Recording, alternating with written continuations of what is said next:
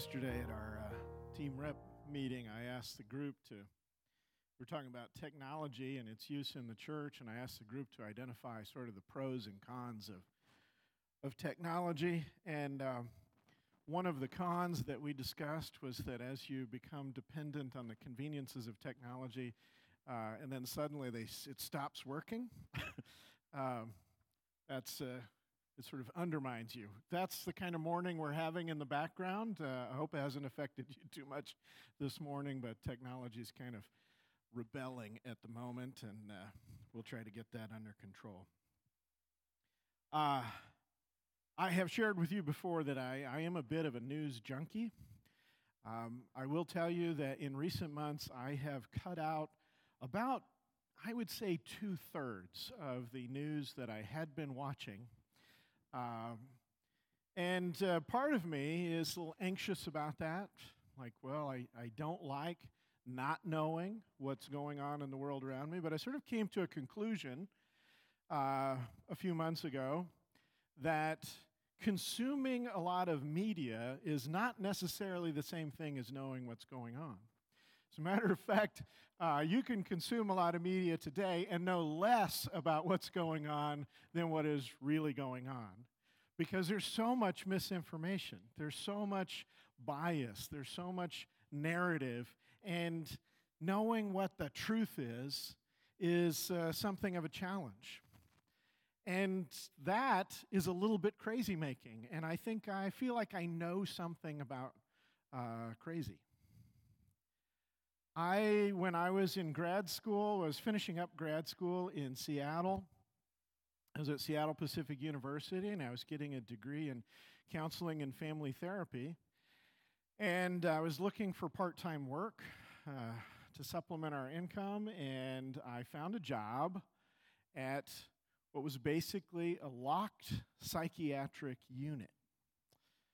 So this is the place in Seattle. If you were picked up on the street, barking at cars or something, this is the place that they would take you, as a locked psychiatric unit. Have you ever heard of a 72-hour hold? That's where all those folks went. So I got this job working on that unit, and you would think having all of this training in counseling and family therapy would make you a prime candidate for that job. But when I was interviewing, the guy who was interviewing me, he said, well, I think we're going to take a chance on you, but the reality is we haven't had a very good experience with counselors and therapists coming into this environment. It's really not that great of a preparation, because the stuff that you deal with is not really there's not a lot of talk therapy going on. All right? We're not helping people work through issues. We're bringing them down from a miserable episode. Most of the people who would come into the unit had what we call dual diagnosis. And usually what that means is they've got some kind of mental health disorder at work, and usually the other diagnosis is some kind of addiction. So they're coming in on pills, or they're drunk out of their mind. And so what I find myself doing in this job is not helping people work through their issues in a nice conversation. What I find myself doing is taking intakes with people who are in a catatonic state, because the law requires that you do the intake even if the person comes in and is so drunk out of their mind they don't even know who's talking to them, much less are they capable of answering any of your questions. And so I have to stand there like an idiot asking all these questions and then writing down non-responsive. The reality is the unit was primarily staffed by what you could only really refer to, not as clinicians, but as adrenaline junkies. There were people who liked the excitement of never knowing what was going to happen next. And you can imagine, on a locked psychiatric unit, you never know what's going to happen next. I remember one day they brought me in to man the phones, which is a really bad idea. I worked at it all day and never did figure out their phone system. I'm sure nobody got their calls that day. But I'm sitting in the front office on this phone thing, trying to keep up. And there are workers on the floor above us. and they're doing just some kind of construction. They're remodeling the floor above us, and they keep making all this dust. And the dust keeps setting off the fire alarms. And every time the fire alarms go off, all of the locked doors on the unit automatically unlock. And so every time a fire alarm would go off, the entire staff would have to jump up from whatever they were doing and run to the doors and guard the doors until everything locked back down again. That was the kind of adrenaline junkie high that these people loved. And as a sort of an introverted therapeutic type, I was not doing that great in this setting. So you have all this rush of adrenaline and these people who are enjoying the excitement, the unknown of it. And what I'm experiencing is something quite different. I'm experiencing a high level of stress, and what I'm observing is terrible sadness and helplessness. It is a miserable place, filled with miserable people for whom we don't have that much hope of their recovery. Most of the residents at any given time on that psych unit have been there multiple times before. Because they come into the unit, the psychiatrist meets with them, prescribes medication for them, get them stabilized, put them back out on the street where they immediately sell or stop taking their medication. And a few days later or a few weeks later, they're right back. Think about those times a lot. I learned a lot while I was working on that unit. In that same neighborhood of Seattle, Capitol Hill in Seattle last year, there was an autonomous zone set up. I watched that with great interest on the news. They set up this autonomous zone, and thinking about my old workplace and thinking the prophecy has been fulfilled. The lunatics have taken over the asylum. We live in a crazy world. Insanity really is a matter of degrees. The people inside the unit believe such wild things that we're ready to dismiss them. People outside the unit taking over the streets and blaming government for all their problems, they're probably just as insane. It's all a matter of degrees. Insanity, I would argue, in our world today is not only becoming more common, it's actually, in a way, becoming kind of popular. It is the thing that we would prefer. We would prefer to be a little bit nuts because dealing with reality is just not all that it's cracked up to be. But that's kind of a problem because sanity, if we really want to just boil it down to the basics, sanity is the ability to distinguish between delusion and reality.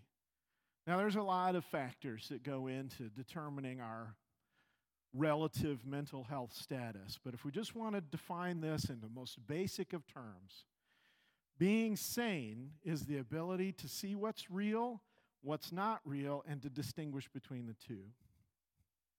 So if you come in to the unit saying that you are Teddy Roosevelt, and we objectively know that you are not Teddy Roosevelt, then we say that person does not have a firm grasp on reality. If you're wearing a tinfoil hat to keep the aliens from reading your thoughts, we say that person doesn't have a firm grasp on reality. But hear me on this. Using this same definition, the inability to distinguish between reality and delusion, none of us are entirely sane. None of us get this right 100% of the time. Sometimes the lies are so believable. Sometimes the delusions are so believable that we get sucked up into them. We get caught up. And it's kind of like that space that you're in, when you're just waking up in the morning and you have that really vivid dream.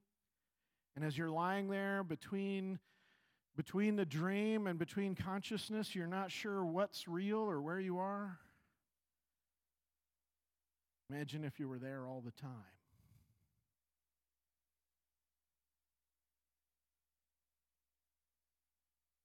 Sometimes we believe things that are not real, that are not true, because of sometimes it comes from us. Sometimes we've deluded ourselves. Sometimes it's about influences that come from outside of us, people that are telling us lies that they really want us to believe. And sometimes we're just trading the reality that we don't like for the delusion that we prefer.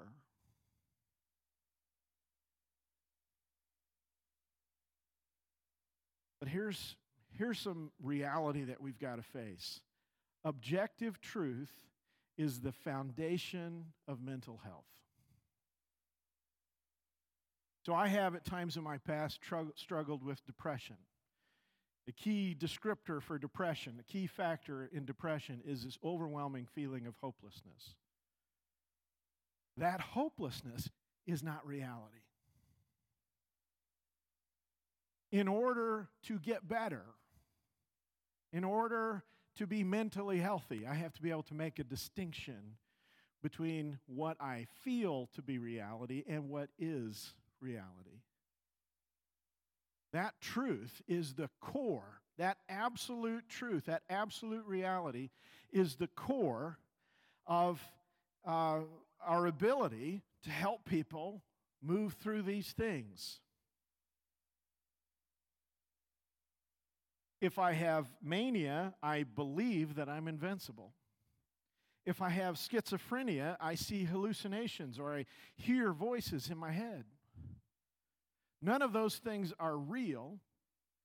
And mental health, our definition of mental health is really dependent on our having that objective truth that we can distinguish between what's real and what's not real. As a counselor, as someone trained as a counselor, I want to tell you this morning that objective reality is critical to healing. And not just in these sort of big pathological diagnoses, but in our own emotional state, as individuals and as couples and as families. If we can't deal with the reality of our situation, or if we're playing games with that reality, or we're pretending that things aren't what they are, or we're putting a brave face on what's really happening behind the scenes, the reality is by not facing the reality, we're probably not getting any better and we're likely getting worse. That objective truth is key to our making progress. And in the same way, just like objective truth is the foundation of mental health, absolute truth is the foundation of spiritual health. In other words, there are profound and eternal truths to be had, to be found. And if we could find those eternal truths and we believe in them and we build a life on them, good things are going to result. The reverse of that is also true. If we believe in delusions and build our life on delusions, bad things will happen. So some of the eternal truths that we've talked about here recently, we are fearfully and wonderfully made. If you know that and believe that and build your life on this premise that you are not random, but that you are created by God with purpose and intent, good things are going to result. We are deeply loved, but also we are irreversibly broken. And so we need to be fiercely redeemed. These are eternal truths, and by building a life on these eternal truths, we end up at a place that is both mentally and spiritually healthier. Or the way that Scripture puts it in Proverbs 9:10, the fear of the Lord is the beginning of wisdom, and knowledge of the Holy One is understanding. In other words, knowing God and knowing His truth, knowing the eternal truth that comes from Him, this is where you start to figure it all out. But at the same time, we recognize that the truth can be profoundly difficult to know. And I mean that in more than one sense. First off, there's our perception of the truth. So that if the truth is out there, our perception of it is not always clear. Sometimes it's cloudy at best. Our perception of the truth can be influenced by a lot of different things, not the least of which is my own thoughts and emotions. They get in the way of me having a clear understanding of what that truth is. They distort it. Kind of like when you're a child and you've been sent to bed and you're laying there in the dark room and you're looking into the closet and you can see your clothes hanging there and the sleeves on your shirts look like something with arms, and you're just convinced that there's a monster in the closet. Our fears distort our perception of reality. But then we also have to contend with the opposite possibility. Especially right now, when I do watch the news, start to think that yesterday's paranoia is today's sensibility. Things that if you'd told me were going to happen 10 years ago, I would have said you were a scaremonger, that you were paranoid, that you were a conspiracy theorist, are happening right now, and they're our reality. You see how difficult it is to sort of figure out what reality is under all circumstances? There are interpersonal and cultural forces in our world right now, as there always have been, really, that are invested in deception. They are invested in us believing lies. The media has a bias in what it chooses to present to us and what it chooses to withhold from us. Governments and politicians produce propaganda to make sure that we believe things that will bring us into compliance with their policies. The culture embraces certain ideals, certain morals, and then promotes a narrative that reinforces those ideals and morals. And advertisers are completely dependent on creating a desire within us for things that we probably don't need. And so they are constantly in the business of either telling us that we are somehow deficient without their product, or that we will be more happy and successful with their product.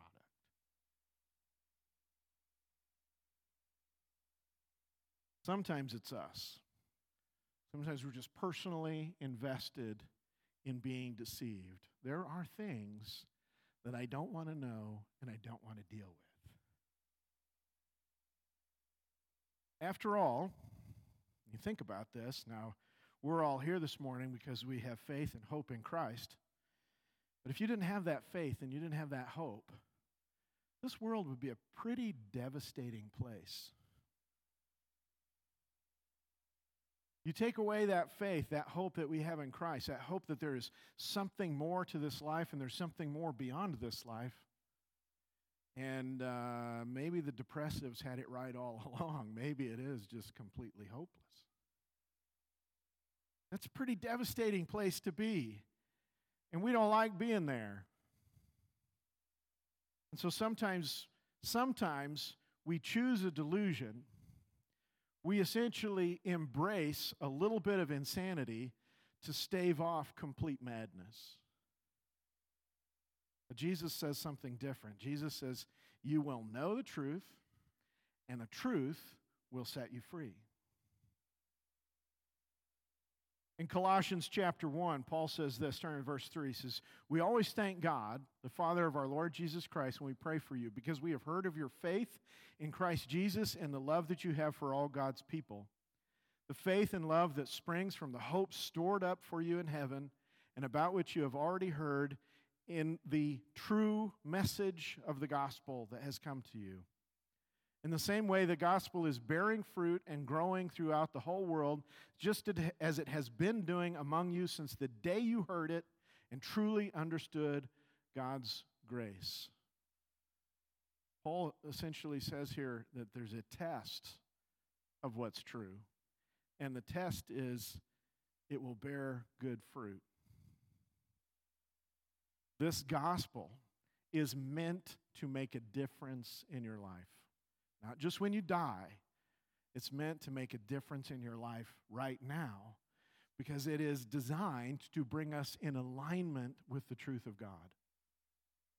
It is designed to restore us to the reality of His making. The deeper we grow into this truth, the more fruit it will bear in our life.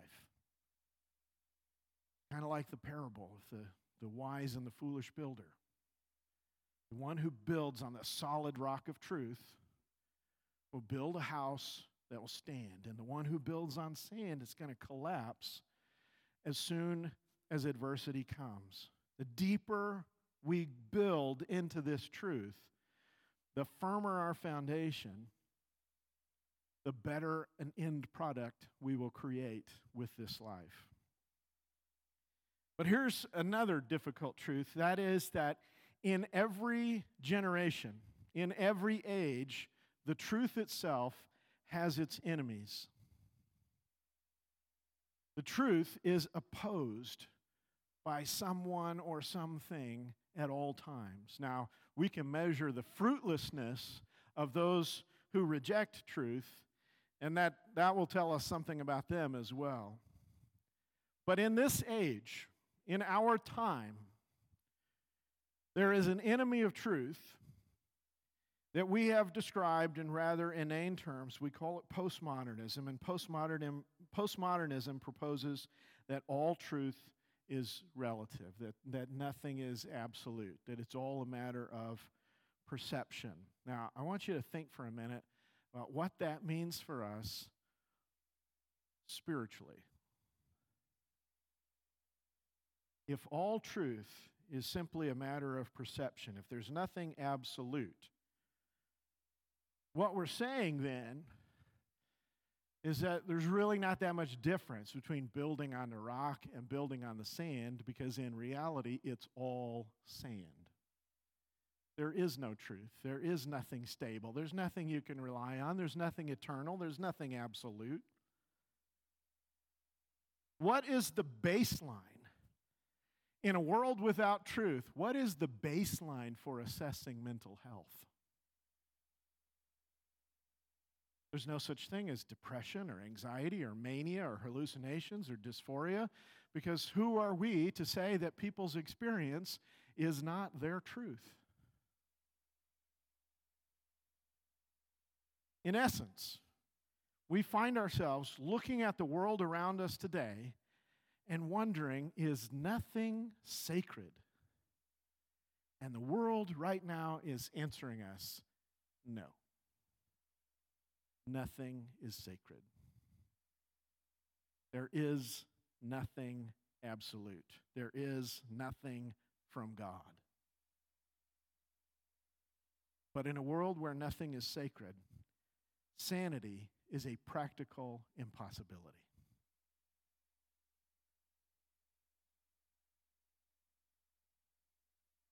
There's nothing upon which to base it. There's nothing to pursue. If you're depressed and you feel the world is hopeless, then that's your reality.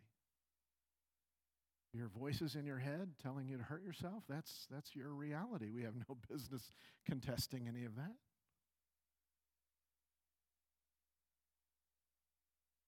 Insanity in our world has become fashionable, while the truth has become something quaint, sort of old-fashioned and silly and ridiculous and overly traditional. But Jesus says you are the salt of the earth and you are the light of the world. And he says, what use would these things be if they lost their distinctiveness? What use would they be? What if you're salt and you're not salty? What use is that? If you're light, but we hide your light under a bushel, what use is that? It's pointless.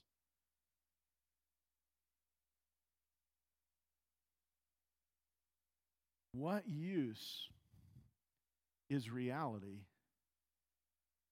if it has no distinctive quality?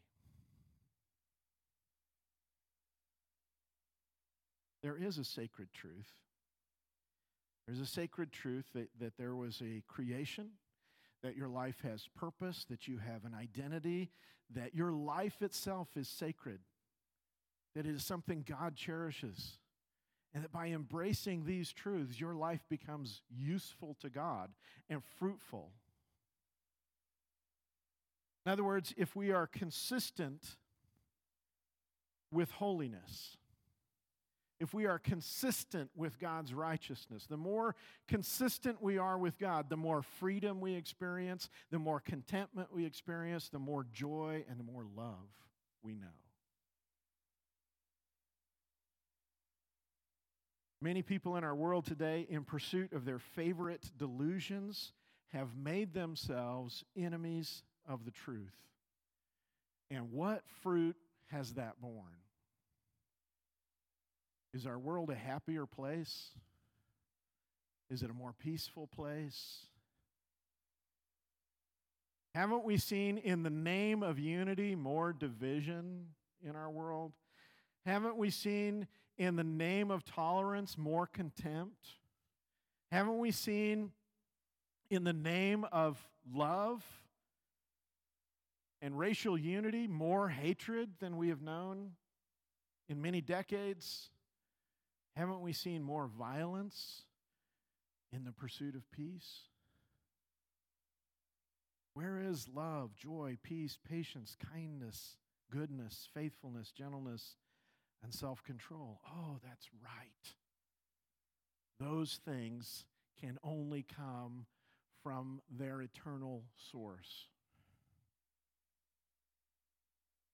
Paul goes on in Colossians 1, starting with verse 9. He says, "For this reason, since that day that we heard about you, we have not stopped praying for you. We continually ask God to fill you with the knowledge of His will through all the wisdom and understanding that the Spirit gives, so that you may live a life worthy of the Lord and please Him in every way, bearing fruit in every good work, growing in the knowledge of God, being strengthened with all power according to His glorious might, so that you may have great endurance and patience, and giving joyful thanks to the Father who has qualified you to share in the inheritance of His holy people in the kingdom of light. For He has rescued us from the dominion of darkness and brought us into the kingdom of the Son He loves, in whom we have redemption, the forgiveness of sins." Christ rescues us from the dominion of darkness. He rescues us from the dominion of darkness. And when we think about that terminology, we think about where the darkness is, we imagine ourselves to be someplace far from it. Here's the truth.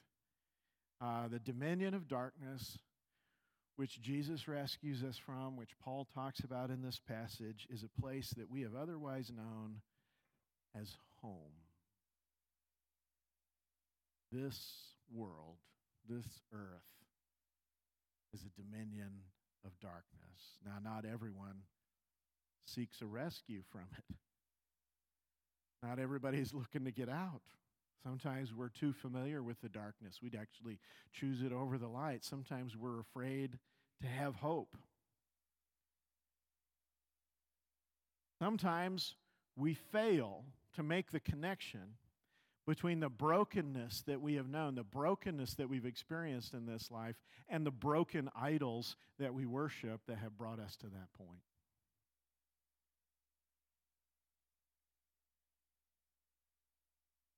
We have made peace with the world.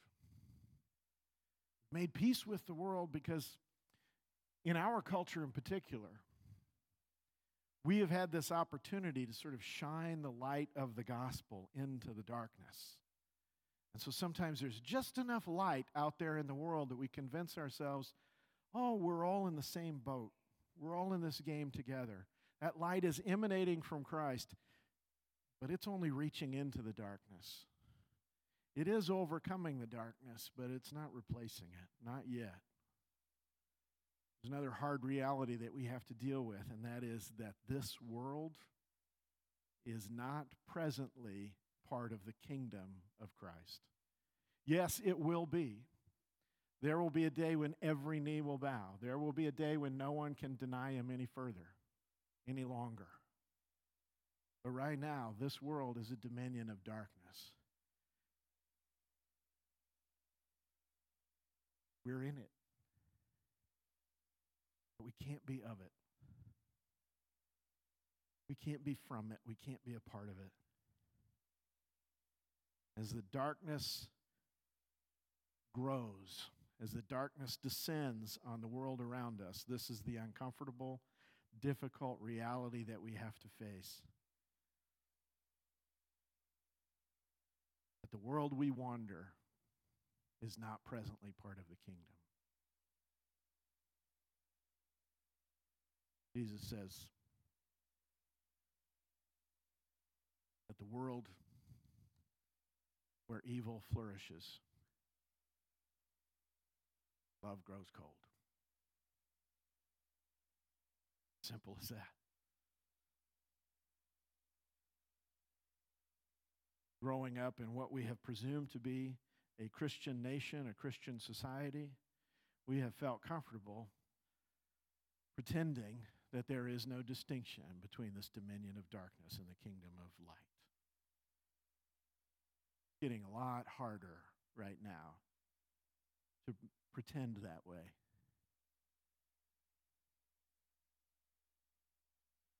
The world offers its dark understanding of things. The world offers delusions masked as reality. The church sometimes falls into the trap of just offering a quick fix. It's pretty bad, but we'll get you out of here when you die. It'll be all right. What Jesus offers is something remarkably different. Jesus offers his life to bring us into his kingdom, a kingdom of light. To grow, Paul says, to grow in knowledge and wisdom and understanding. To live a worthy life, a life that's fruitful and pleasing to God. To grow in strength and in power and endurance and forgiveness. To know joy and gratitude and fellowship and inheritance. If you have longed to live a life in love and yet still find yourself lost and afraid, we need to reconnect with this truth that Christ rescues from darkness. As the world around us chooses darkness over light, we have to reconnect with this core message, this core truth, this basic reality. The church is not here to offer the world fantasies to make them feel better about how broken everything is. The church is here to offer the reality of Jesus Christ to oppose the delusions and brokenness of the darkness. There is hope in Jesus Christ. We must live in that hope, and we must share that hope. This is our spiritual reality check. If we can face the reality of who God is, if we can face the reality of who Jesus Christ is, it will, in fact, transform our existence. It will, in fact, bear fruit in our lives that we desperately want to bear. It's not merely a matter of at the end of this journey, I get my get out of jail free card and I go off to heaven and live with Jesus on the clouds. It is a kingdom into which we have already been invited to enter. And by growing closer to Christ, growing closer to God, our life becomes exponentially better. It becomes transformed. Not in the way that the world thinks is better or the world thinks is transformed, but in a way that brings contentment and joy and faithfulness, in a way that builds individuals, that builds couples, that builds families, that builds communities, that builds churches. This is the hope that we're called to. This is the hope in which we must believe. This is the hope of the sacred cure.